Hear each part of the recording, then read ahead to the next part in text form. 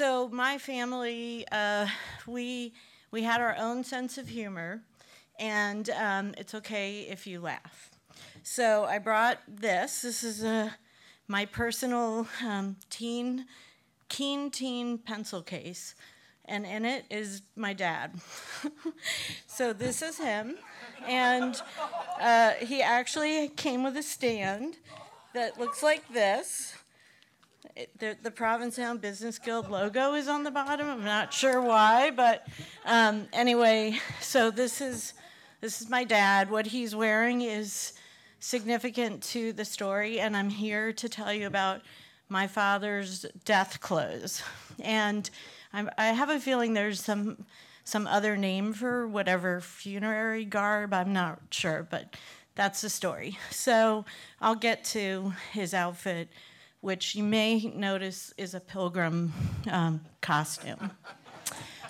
Okay, so let's see. I have to tell you a bit about my origin story. My parents were from the Bronx and Queens, and my mother was what we called the poor relative of some very wealthy relatives who owned the largest Jewish funeral home in New York City, the Riverside Chapel. Anybody been there? Okay.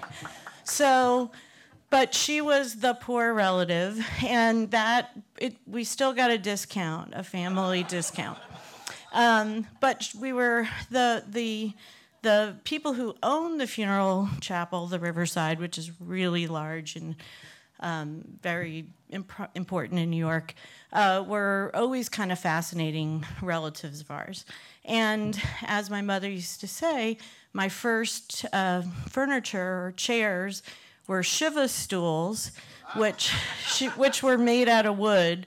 Now they give you this weird wood-printed cardboard, but so it was made out of wood. She painted them white and pink and put Disney decoupage stickers on them, like Tinkerbell, and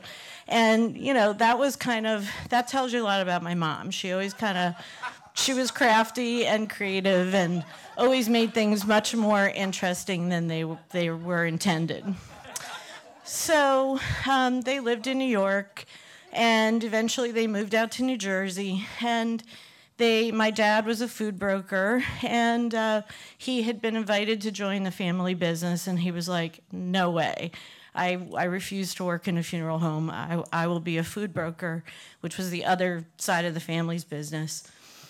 And he had this incredible, impeccable style. So we always said he was a meticulous dresser. That was the word, meticulous, which really meant that he had his own comb, and no one was allowed to use his comb. And if he lost his comb, he went a little nuts, so we had many combs staged in places. He wore three-piece suits, and he always had suits made for him, which was, much more common even in the 60s and the 70s. And he wore three-piece suits with his father's gold watch pin thing and a tie clip, and they were really beautiful suits.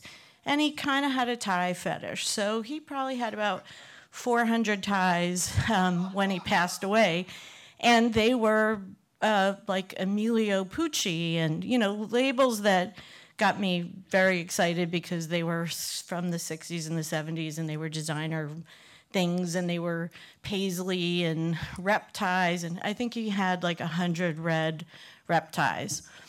So anyway, so he was a meticulous dresser, and they had a nice life, and he was kind of known for being stylish, and he was also known to be a volunteer. So he volunteered in Bedminster, New Jersey, to bring the charter of the town.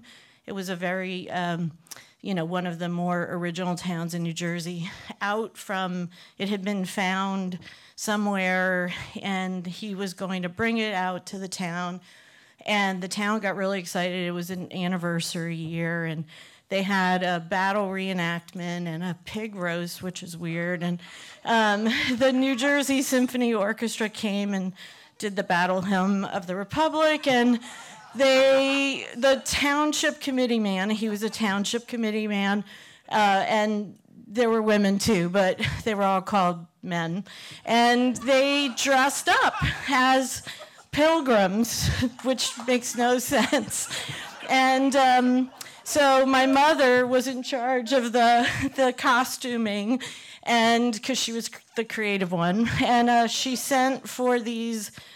She called a bunch of people, like in, I don't know, Princeton, and said, "Can you send us your battle reenactment, like, costume line?" And they came, and it was like muslin, which was offensive to my mother in every way. And she said to my father, "If other people want to wear that, that's fine, but we're not wearing that. I'm going to get us something else."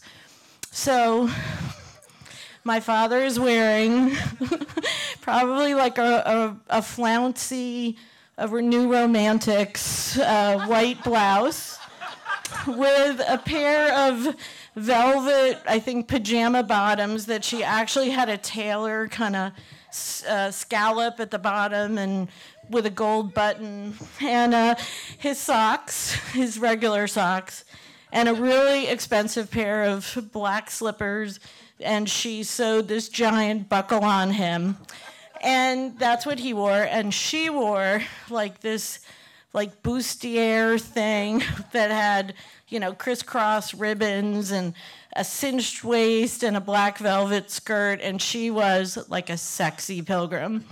And they went to the event, and it was wonderful. And my dad actually sold tickets to the event in the supermarket parking lot for like a week.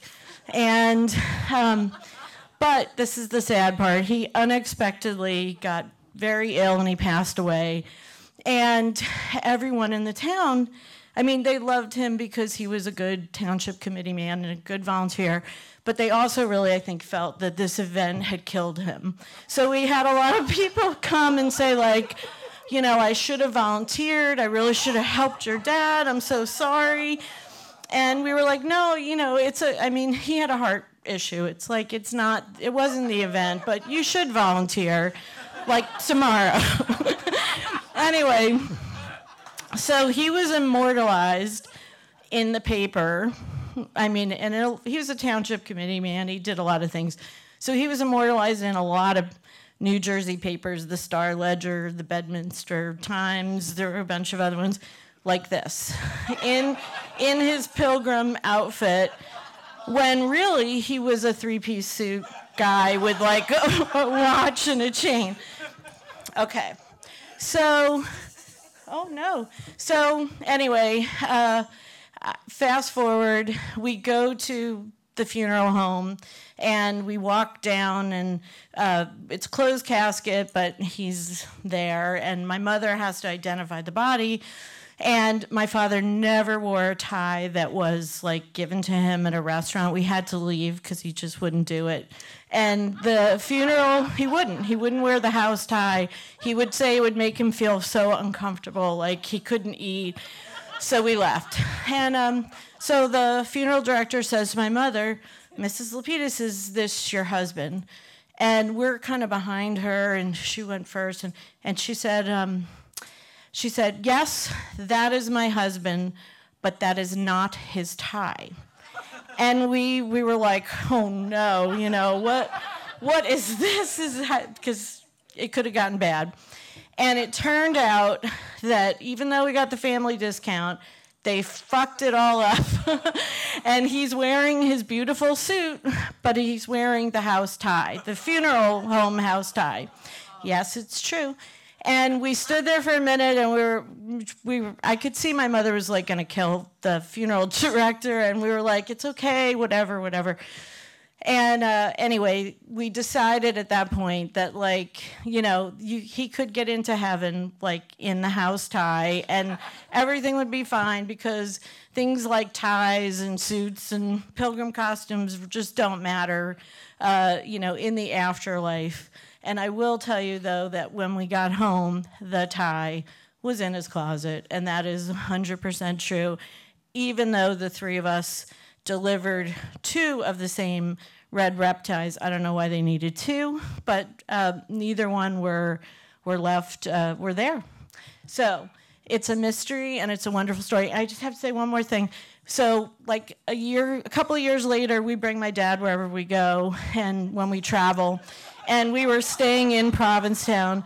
I think we were at the Surfside Inn, and we had a particularly pilgrimy nautical room, and a friend came to visit, and he said, he said, that's so cool. Does every room get like a tiny pilgrim? So just a thought. I think it would be a really good concept, and that's it. Thank you.